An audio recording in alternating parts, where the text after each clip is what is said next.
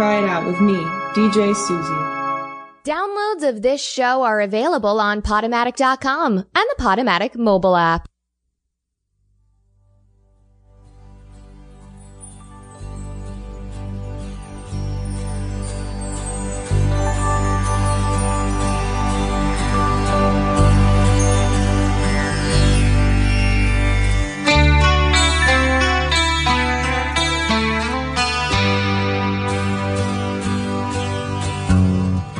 Everybody's talking up a storm. Act like they don't notice it, but here it is and here it comes. Here comes the moon, the moon, the moon, the moon, the moon. Here comes the moon.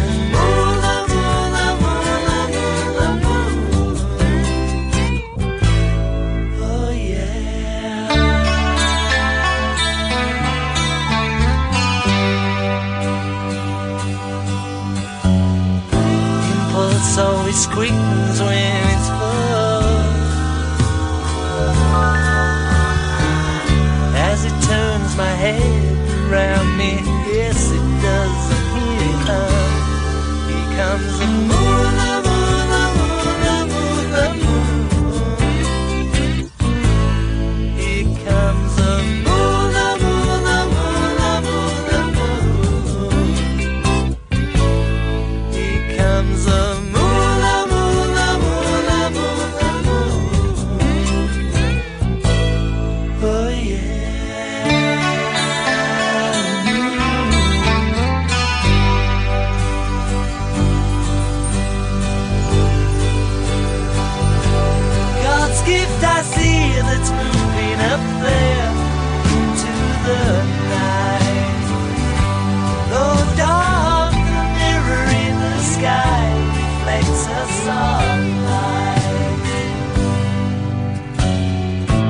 like a little brother to the sun, or mother to the stars at night. And here it is, and here it comes. Here comes the moon, the moon, the moon, the moon, the moon. Here comes the moon.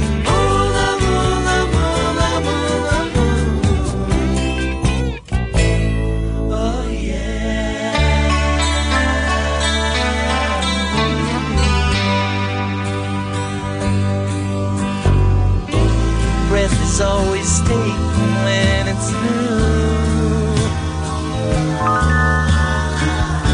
Enhance upon the clouds around it. Yes, it is, and here it comes. Here comes the moon, the moon, the moon, the moon, the moon. Here comes the moon, the moon, the moon, the moon, the moon. Here comes the moon.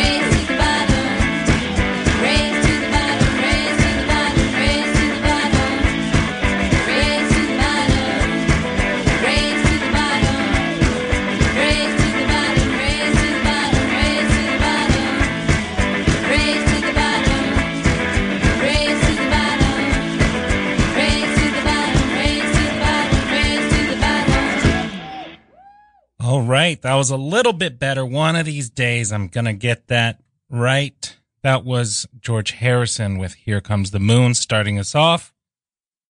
And then our theme by Crackle and Woe. Thank you, Amy and Jason.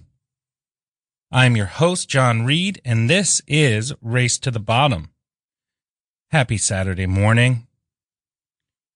I hope your calisthenics session went well, or if you want to continue doing those last leg lifts, that's quite all right with me. Is the subway system, is it a prank? I heard this comedian say that. I like that. Just to give you a glimpse. On the way back from the show last week, I took 4 trains and a bus. I guess it was a bus and 4 trains. Home, back to Astoria, Queens from here.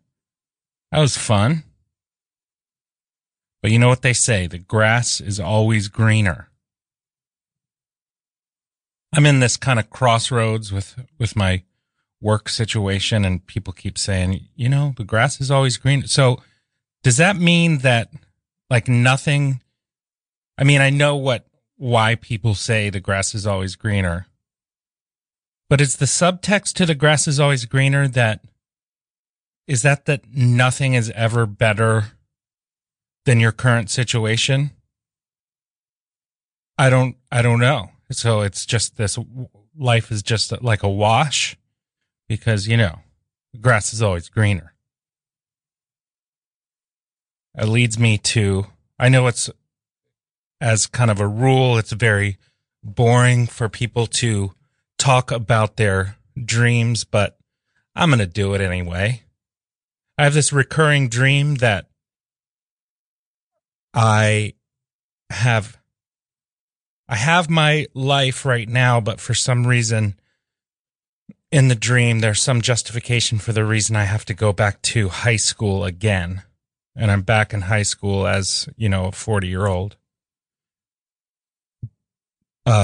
Even though, you know, I've graduated college and gotten my master's, I have, you know, you have the couple credits. And so in this dream, I was super stressed out because I hadn't been going to French class. I was failing in Algebra 2. I had to retake, and I totally had been coming late to school, you know, the regular thing. But this is the first time in one of these dreams where I went to like the guidance office, and usually I like can't talk to the guidance counselor, but in this guidance office, it was a bunch of like younger kids, like high school, like seniors that were like techie.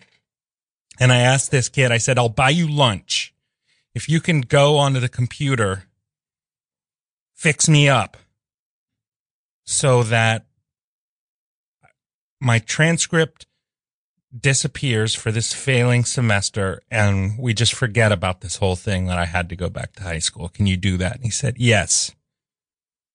I want Wendy's.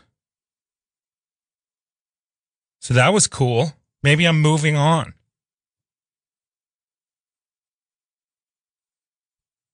I don't know, people listen, our podcast listeners listen to the WTF with Mark Maron 1000th episode this week. I did. I've been listening to that show for quite a while, and I am so jealous of those. So it was Mark Maron and his producer were on the show together. They did the show, and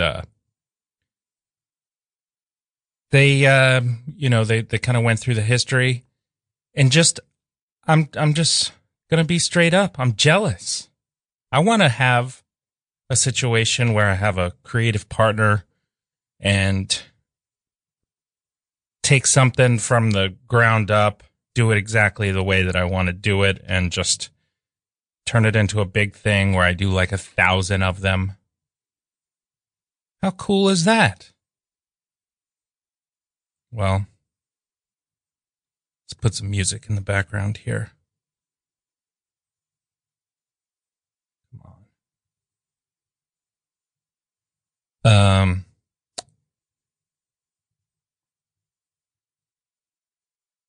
But it's the art and the artifice, right? Got the art and the artifice. Got the whole, everything going on behind the thing. And then you got what's going on in front of the curtain. Behind the curtain, in front of the curtain. This is Little Dragon. Had this song in my head this week. We've been talking about a lot of things on the show, and then, this show's obviously Saturday morning, and then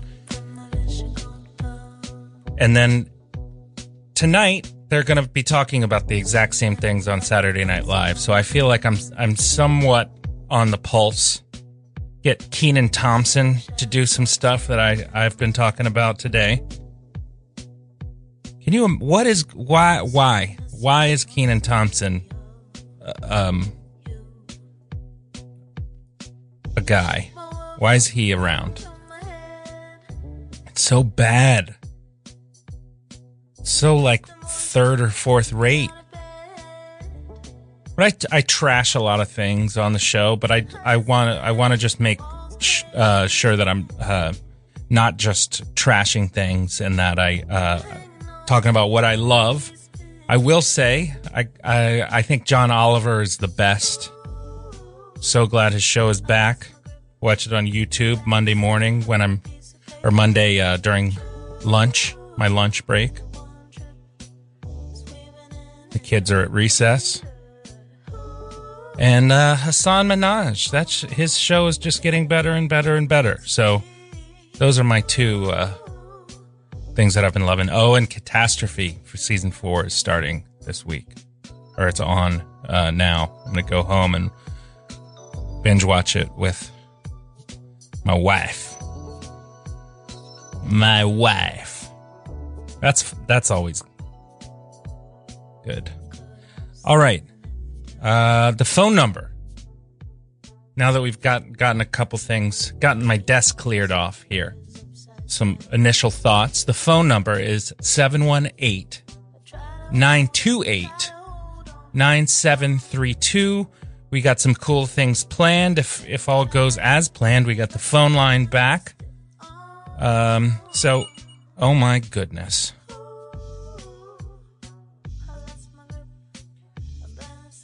Race to the bottom. Hello.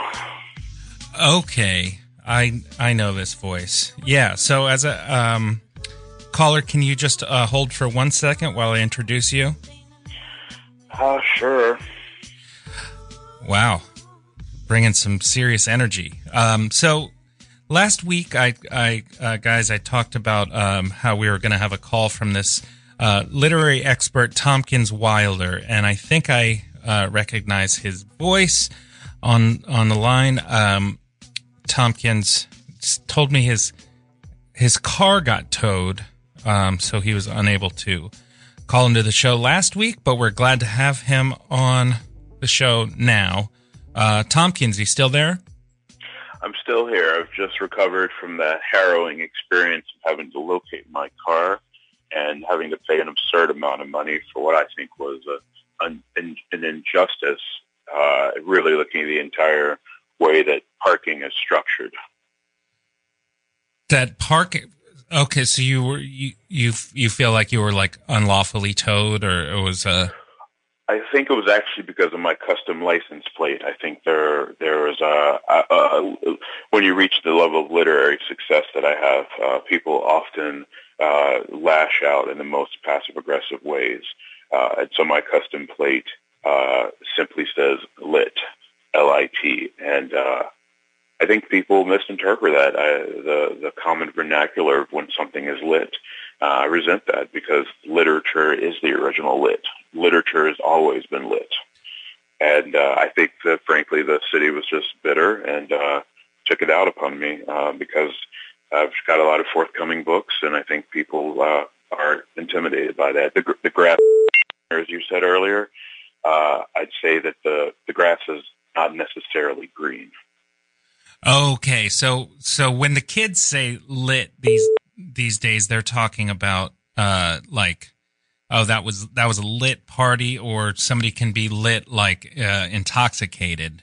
So do you think maybe that there was some misunderstanding that they thought you were potentially driving under the influence, or is that what? Well, it's a very common assumption that those of us in the literary world we're often threatening because what we're addressing and the topics we're getting into are often so far ahead that people have no choice but to try to stop us. I addressed it in a couple of my upcoming.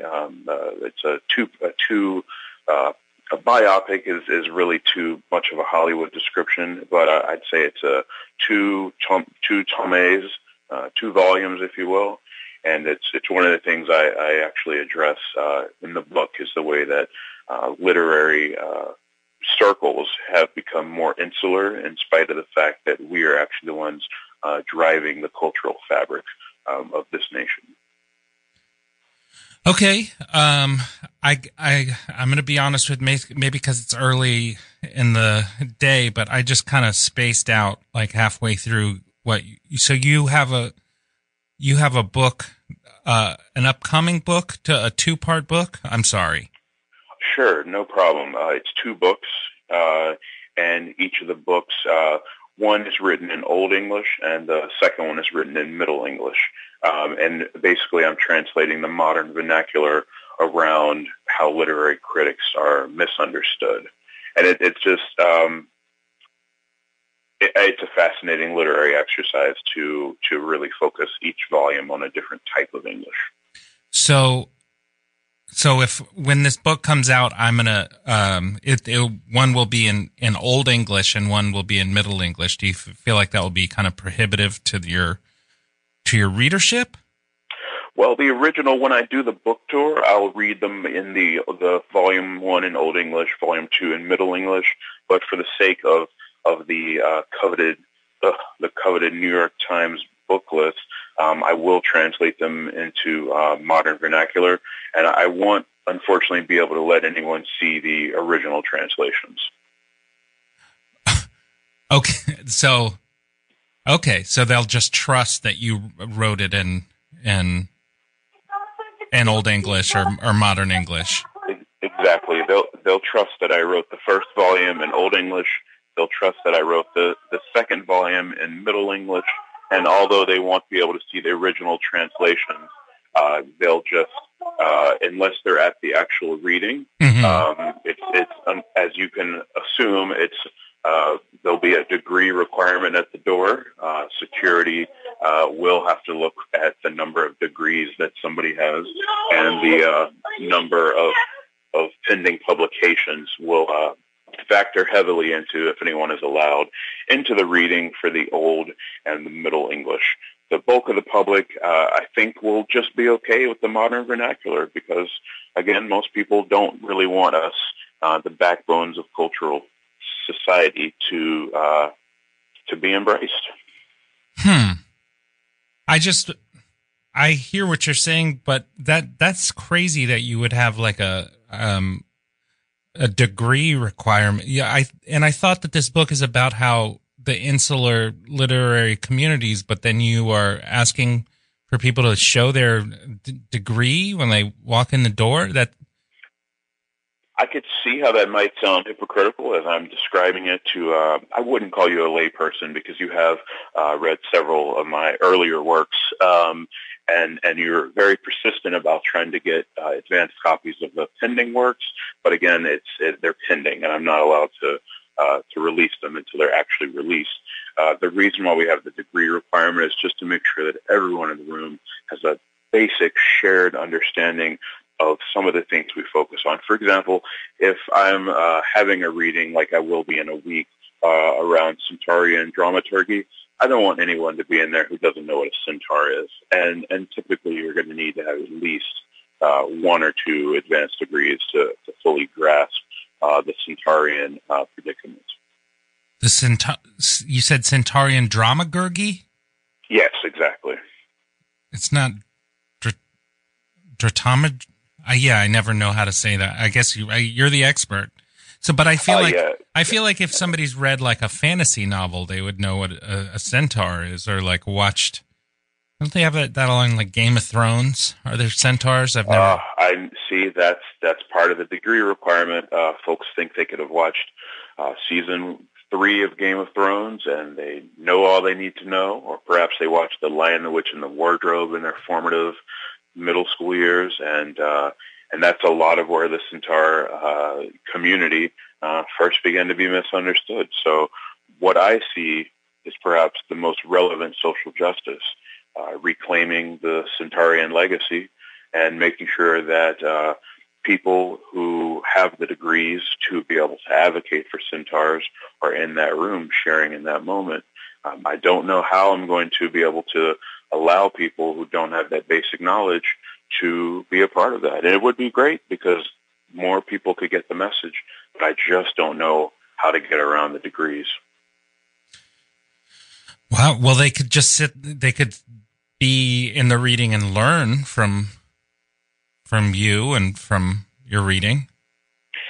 I think it's challenging to learn unless you're actually reading the book. For example, I'm sure you're a reader. That's part of why we first connected on Bookophile a couple years ago.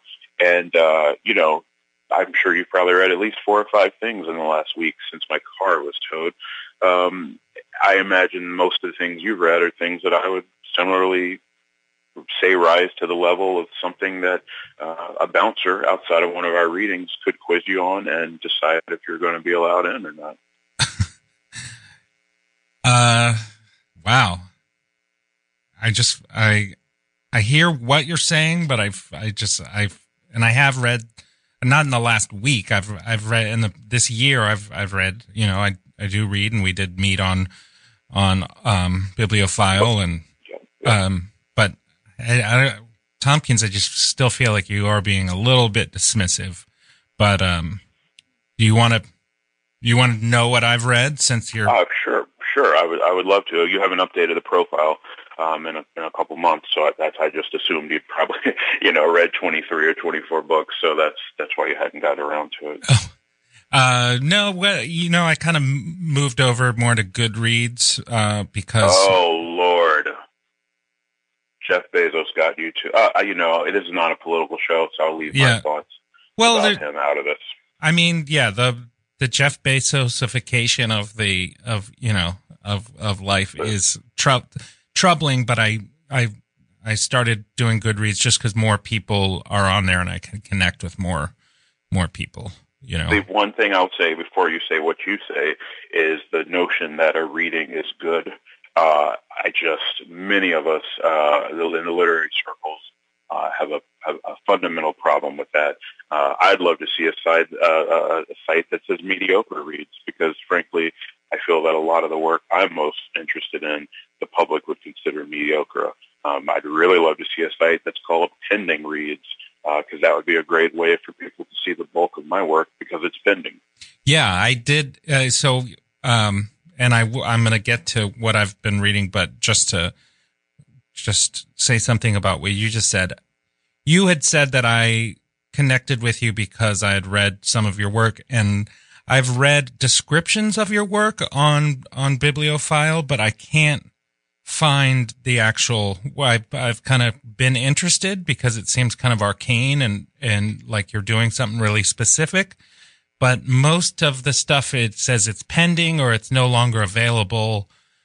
That's a great point. It's one that's challenging to really address. There are a large degree of paywalls that publications are behind. So first, you need to be at a university, and that's just a given. Typically, a PhD or 2, and I want at that level. Then often your university has a paywall subscription. From the paywall, you can then get access to the abstract. And from the abstract, you can then submit a request to one of the 3 or 4 brick and mortar libraries.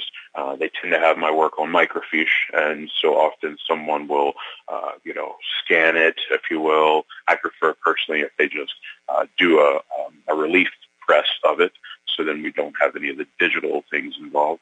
And then often they'll mail that to you, certified mail. You have to be present for a signature. I know 3 other things I sent you, you weren't present. You have employment, I understand. And so you weren't able to receive those packages. They were sent back to me. I securely shredded them. So wow. You're right. You've not been able to read a full piece. And that's, I won't say troubling, because I understand you have values and priorities, and you're doing the good work to the people as we speak. Well, Tompkins, I'm noticing that there's this beeping. It sounds like you're cursing, but I think it's actually a call waiting. I think some other people are trying to get through. But so let's just do a rapid fire round. And I will keep looking out for your packages. So I read So Long, See You Tomorrow by William Maxwell. I loved it. I thought it was a great memoir. I didn't. Frankly, his last name sounds too much like coffee. What else do you have? American Pastoral, Philip Roth. I know everybody loves Philip Roth, and American Pastoral is one of his most highly regarded works, but I thought it was overrated, and I couldn't really stand it. I loved it. I think I just whited out the A and the L, so American Pastor, Philip Roth. When you read it through that lens, it's a very spiritual and religious credo. Wow, you're kind of doing your own thing. Misery by Stephen King. I actually I know Stephen King is not the most highbrow thing, but I thought it was pretty fun and pretty enjoyable. I had trouble because someone had told me if I read the book from the back to the front, I'd get a different understanding of the text. I did that, and by the end, I wish I had just read Pet Sematary. Okay, yeah, you have your own way with things, and then East of Eden, John Steinbeck. I really enjoyed it. Some people thought it was a little too pedantic, like it's just kind of good and evil running through it, but I didn't. I thought it was amazing. I was confused by it, frankly. I thought it was going to be east of the Garden of Eden, and it would be a direct tie-in to the Grapes of Wrath. I saw no grapes, no direct garden, and I just felt he could have really stretched his creativity a bit more and made that connection for the scholars. Well, maybe if if John Steinbeck was still working on East of Eden now and never really published it, like it seems like you do with your works, it would be a stronger publication eventually. Eventually, and it's all about eventually. Thank you so much for letting me call in. Thanks for your patience with the car last week. I would love to keep the conversation going. I have a tour for the next month. It's unlikely I'll be able to call in, but when I finish the tour, I'll mostly be in the South Hampshire region of the Oxford, right. So I'll mostly be in that region. Yeah. And the international calling rate's prohibitive. But I would love to call back in a month, talk about the 43 or so publications that I'm sure you and I would have already been involved in by then. All right, a lot of promises, but I do appreciate the call, Tompkins, and let's keep this conversation rolling. Great. I'm going to document the whole thing, and I'll recode the transcripts. I'm looking forward to seeing the Greek version of this conversation. Wow. I'll get my landlady to read that. She's Greek. She is great. Oh, I don't know. Okay. Thank you, sir. Cheers. Wow. A weird dude. Tompkins Wilder. Huh. Okay. If you were trying to call, give me a call back. In the meantime, let's listen to some Bjork. There's another song that was in the ether this week, kept getting stuck in my head. Bjork, Heirloom, Race to the Bottom.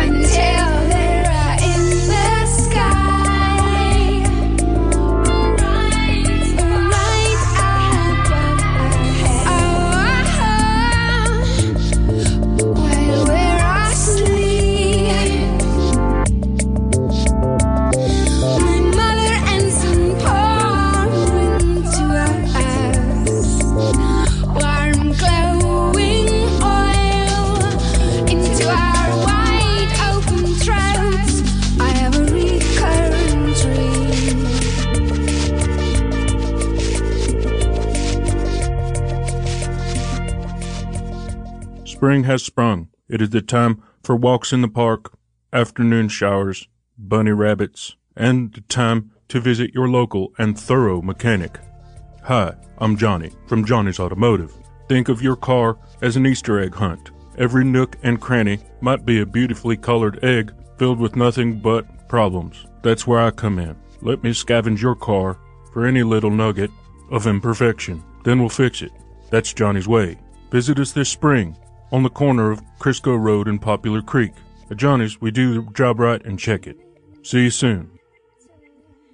Yes, Johnny's Automotive. And before you say anything, Johnny has an announcement next week about going carbon neutral. But Johnny's Automotive, this show is sponsored by Johnny's Automotive. If you guys want to sponsor this show, you can click on the little sponsor tab on I think it's the top right corner of the screen. Radio Free Brooklyn is what we're listening to, and this is a 501c3. We exist on donations, and it's a community radio station. So if you want to donate, please do so. radiofreebrooklyn.org/donate. So here we go. I also gotta make something for this, but this is the political checkup spot brought to you by Johnny's. Who do you want to win and who's gonna win is what we're talking about right now. And we heard that Beto's jumped into the mix. I don't really want to talk about him. I want to talk about this guy, Joe Biden. You know him?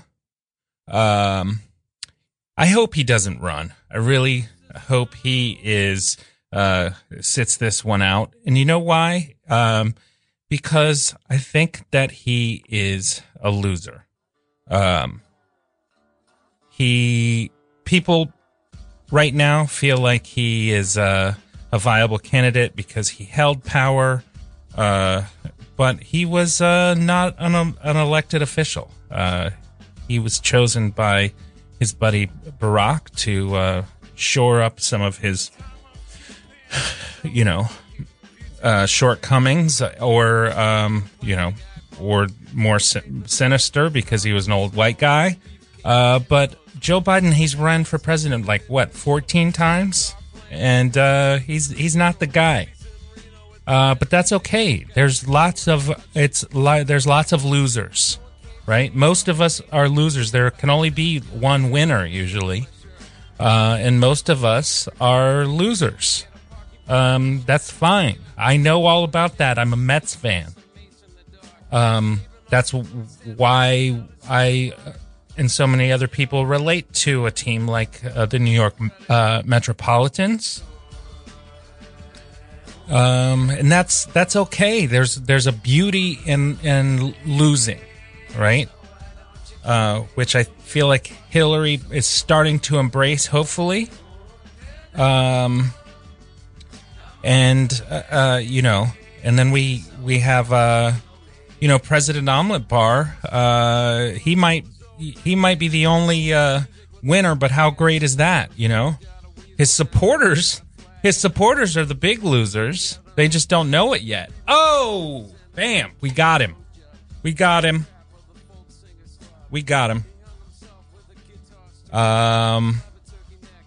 Did you see this thing about his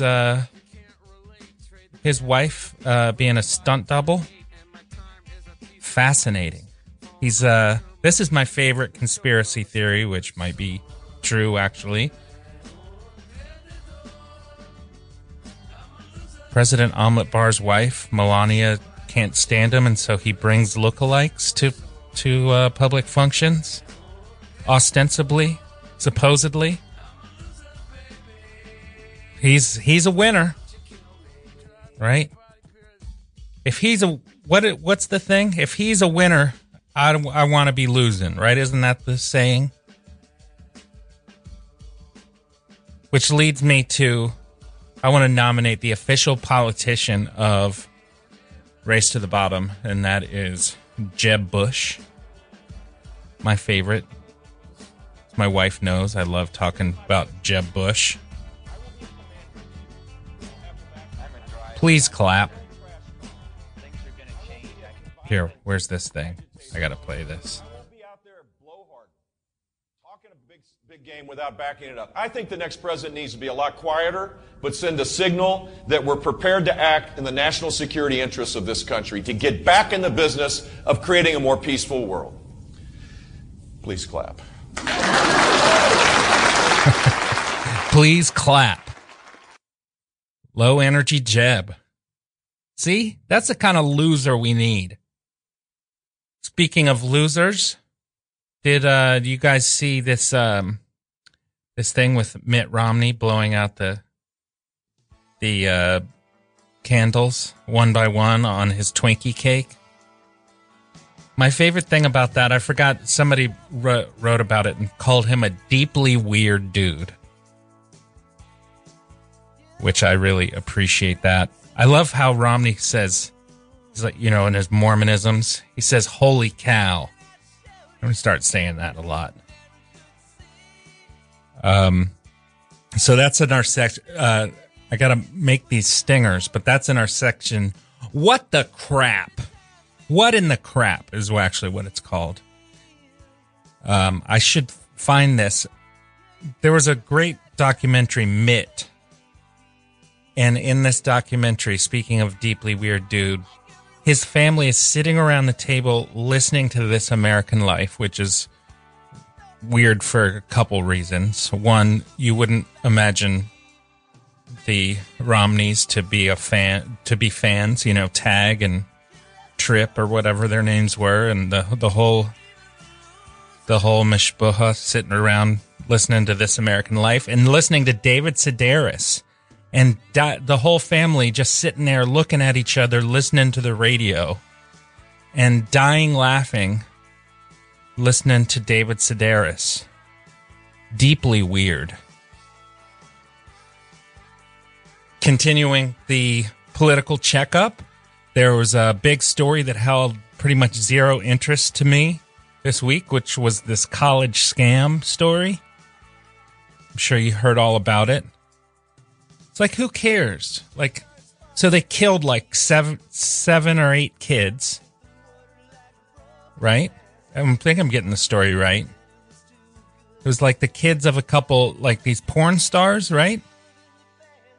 And they hired some guy to dress up like Edward James Olmos in Stand By Me and coach them for their SATs. I don't get why this is a story. Forcing them to go to Yale, even though they want to go to state school. It's not a story. I never had that pressure. I don't even think if there was a college counselor at my high school, I did not see them. I was too busy being a bad kid in high school. You want to know what I know about Yale? I lived in New Haven for a little while, and I delivered chicken wings to Yale students. I worked at this place called Swings. This is a true story. That's what I know about Yale. But I think that this story got big because the media is thinking about their kids, right? It's like a very, we usually like to bash the media, but I think a lot of the people who are like, oh man, this college scam story is really fascinating. It's because they're in the process of getting their kid into Yale. They keep asking, do you think that it's fascinating? Should the kids be punished for their parents' sins, right? Their parents hired some guy to pretend he was a soccer coach or something.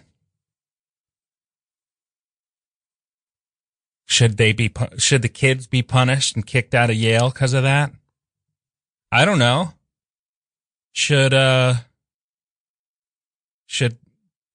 Dreamers be let in the country? Oh, making big points here, right? We got them. We got Omelet Bar. Now I got the hypocrisy of this whole college scam story. Let the kids stay in the country. Let these rich kids stay at Yale. I'll bring him some chicken wings, right? Phone number 718-928-9732. What do you think about all this? Where do you stand? Until then, here's Gillian Welch and David Rawlings, their Oscar-nominated song from the not very good movie that the Coen brothers did, Ballad of Buster Scruggs. This is When a Cowboy Trades His Spurs for Wings. Give us a call. Race to the Bottom. When tomorrow comes, let me tell you, buddy, and it won't be long till you find yourself singing your last cowboy song. Yippee-ki-yay, when the roundup ends. Yippee-ki-yay, and the campfire ends. Yippee-ki-yay, he shouts and he sings. When a cowboy trades his spurs for wings. When they wrap my body in a binding sheet, and they take my 6 irons and pull the boots from my feet, unsaddle my pony, she'll be itching to roam, and I'll be halfway to heaven under horsepower of my own. It's nice, little sampling. This is a short show. This is just an hour, so I'm not playing these whole songs. I think we got a phone call. Race to the Bottom. Hey, John, this is Howie. Hey, thank you for calling the show. This, so to our listeners, this is our buddy Howie, and as I was talking about a second ago, we're talking about people who are okay with being losers, and we're talking about the New York Mets. And Howie is a lifelong New York Mets fan, and I thought it would be fun to have him call in, and we could do a couple minutes of Mets. How's it going, Howie? And it's going great, and I just want to say, John, I really enjoy your show. You cover a lot of ground. You talk about your dreams and the news and politics, and somehow tying politics to the Mets, and playing some good music too. So, great show. Really enjoying it. Hey, well, thanks a lot. It's a lot of fun to do. Yeah. So how about them Mets? We're getting to the end of spring training, and how are we feeling? Well, we're feeling really optimistic.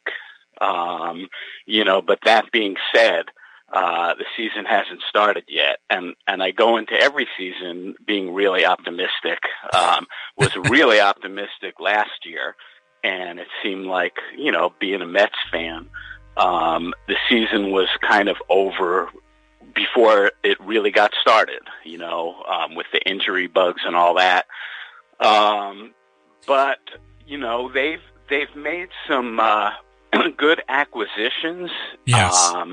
They should have great pitching. I mean, the pitching should be great, but as always, the key question is health.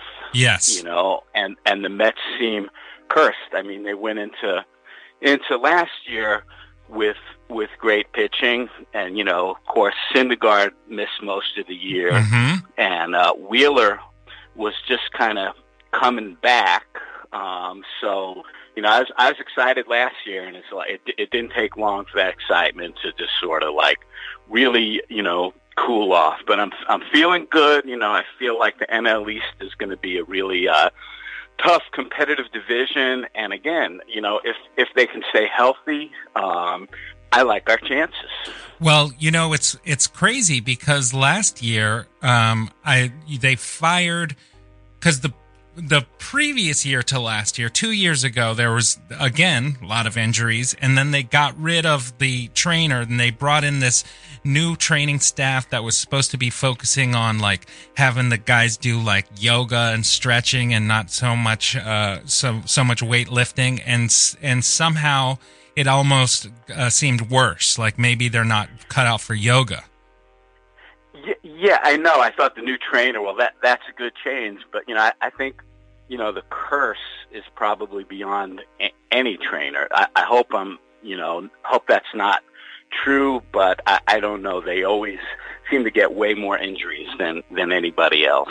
But, really, some really good upgrades this year. As you know, they got a great new closer, Diaz. Yeah. And, he was incredible last year. I mean, he got 124 strikeouts in 73 innings and 57 saves and 1.96 ERA. So they got the pitching staff, and I mean, if they can stay healthy with, Syndergaard and DeGrom and Wheeler is looking really good so far in spring training. So they got 3 great starters, and Matz is like, he always kind of has potential, but he's kind of a head case. I think he's his own worst enemy, and he gets skittish. He's been struggling. Yeah. So hopefully he can find his groove. But some good changes. Obviously, they got Cano, and he should be really good. And Peter Alonso making his major league debut. And good catcher too. Yeah, that was a big. It's the unknown quantity, but we got Wilson Ramos, who's a big guy. Big guy. Hopefully he can stay healthy. So Howie, let's check back in. But before I let you go, today I was trying to weave in this theme of being okay with being with losing. And how do you feel as a lifelong Mets fan? How do you deal with the loss? Well, I mean, that is definitely goes along with the territory of being a Mets fan. But rather than think of it as like being a loser, I think of it as you've got to have a quality of loyalty. To be a Mets fan, and I've been a Mets fan, since the beginning, since '62. Wow! And all those years, we've had a few good years, but not many. No. So I feel like I'm a loyal fan. I moved to North Carolina, but still just total Mets fan. And opening day is coming up, I think, on the 28th. Mm-hmm. So I'm excited, and hopefully we'll get off to a good start this year. But I do feel really good about our chances. Well, I do too, and thank you so much for calling in and keep calling throughout the season. I'm excited to see what happens. Yep, I will keep calling, and again, keep up the good work with the show. It's a great show, John. Awesome. Thank you, Howie. All right, thanks. All right. Hey, Howie. Calling in. He's our Mets guy. Let's see. Talked about Yale. Talked about the Mets. This is our buddy RJ Miller. It's kind of becoming our house band. This is from his album. I can't find very much out about this guy. He's a jazz dude. RJ Miller. Ronald's Rhythm is the album. Check it out. Let's see. We have an after-school program that's really getting pretty amazing, and I want to try to volunteer. You can volunteer also. You can go to radiofreebrooklyn.org/afterschool. We are teaching teenagers about media literacy and getting them on the mics and making their own shows. It's a really cool program. Please be part of that if you can, or if you know a teen in the Brooklyn area, we'd love to have them be part of that. If you're listening to the show on your computer, also be aware that we do have an iPhone and Android app where you can walk all around, go on your Constitutional and listen to all the great programming on radiofreebrooklyn.org. Speaking of, we've got Joanna Perpich coming up next with Crime Talk BK, which is a excellent show. Really fun, Brooklyn focused, New York focused criminal justice and crime stories and criminal psychology stuff. It's definitely worth a listen. That's coming up next at the top of the hour.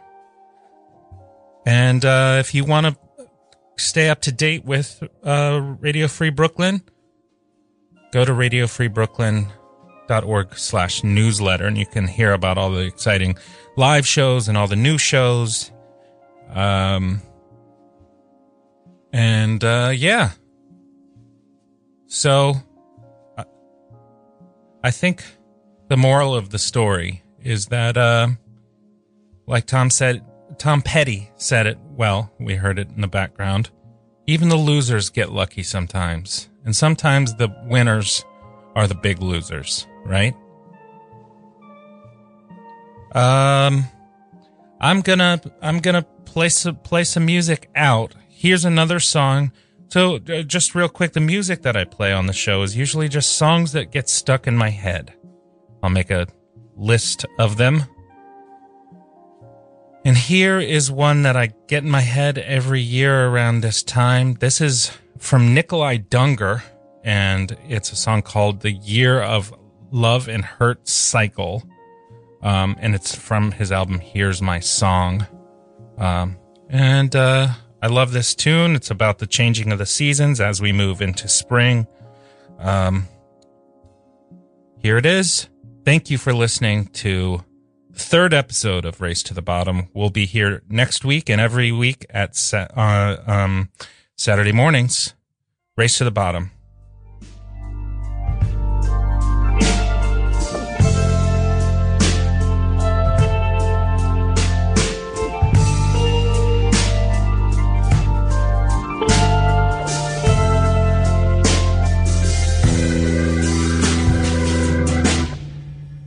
There's a start for everything, and it starts with the end of December month. There'll be singing and dancing, there'll be laughter and tears, there'll be love, there'll be hurt. And the following up, when we wake face to face in the cold morning light. When your heart it will beat, and my mind it will seek all our love and our hurt. Now it's a song about the year of the love and hurt cycle beats that only grow. With a pride in this tune that we both come to rule with a love and our hurt.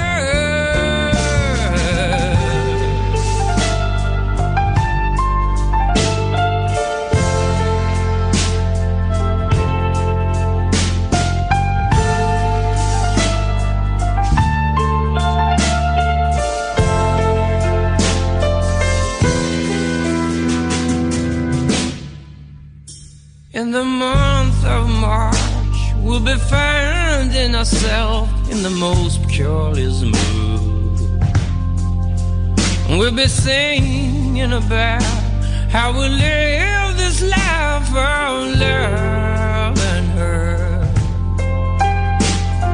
April comes with a rush, makes us want to take off our clothes and our masks.